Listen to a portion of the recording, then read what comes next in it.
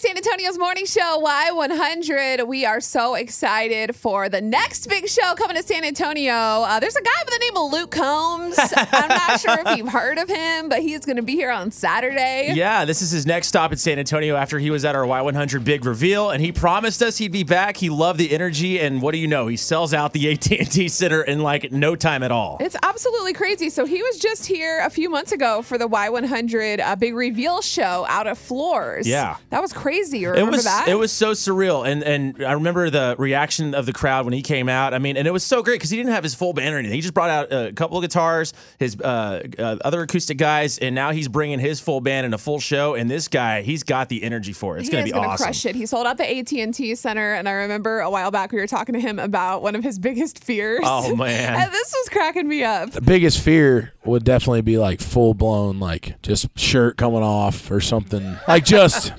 shirt blown off, flying away into the wind.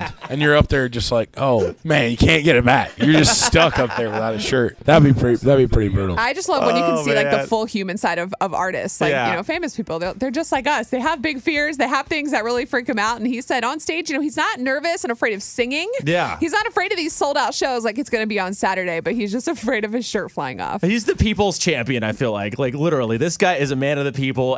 For a while, he's putting out songs every single week, just from back in his college days. I mean, he's so humble all the time. And like you said, it's so great to see that human side of him. And when shows are sold out, it doesn't really matter to us because we always pull through and we have tickets. So our boss told us that we have tickets and meet and greets for Luke Combs on Saturday. If you remember how we did things for Garth Brooks, we did 8 qualifiers an hour every hour. Right. So today, starting at 7:10, all the way through 5:10, every hour, we're going to tell you to call for these Luke Combs tickets. And if you're one of the first 8 callers, you're going to get qualified for a pair of tickets to the show and a pair of meet and greets for Luke Combs on Saturday.